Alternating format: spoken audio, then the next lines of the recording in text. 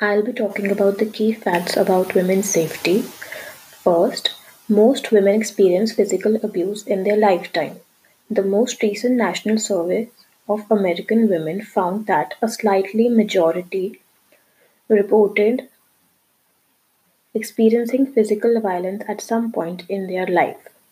Second, nearly one quarter of women experience a physical or sexual assault by an intimate partner. About 1.3 million women are victimized annually by an intimate partner, a term which refers to spouses, ex-spouses, or significant others. Third, 7 in 10 assaults against women are perpetrated by an intimate partner. Fourth, 1 in 5 women are raped in their lifetime. That's what data collected by the Centers for Disease Control and Prevention show.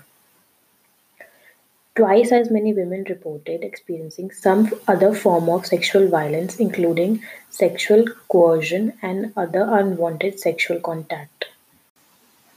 Fifth, 1 in 13 murder victims are killed by their husband or boyfriend.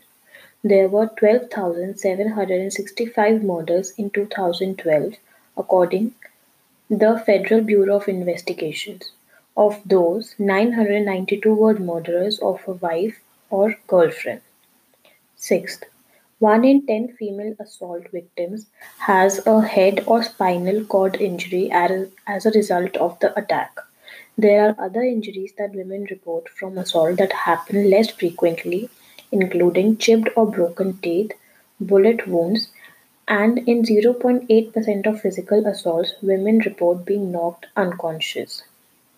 Seventh, but most assault victims don't receive medical care. This is true for both female and male assault victims, although male victims are slightly more likely to receive medical care than female. Eighth, 18% of mass shooters have a domestic violence charge. Ninth, rates of sexual assault are declining.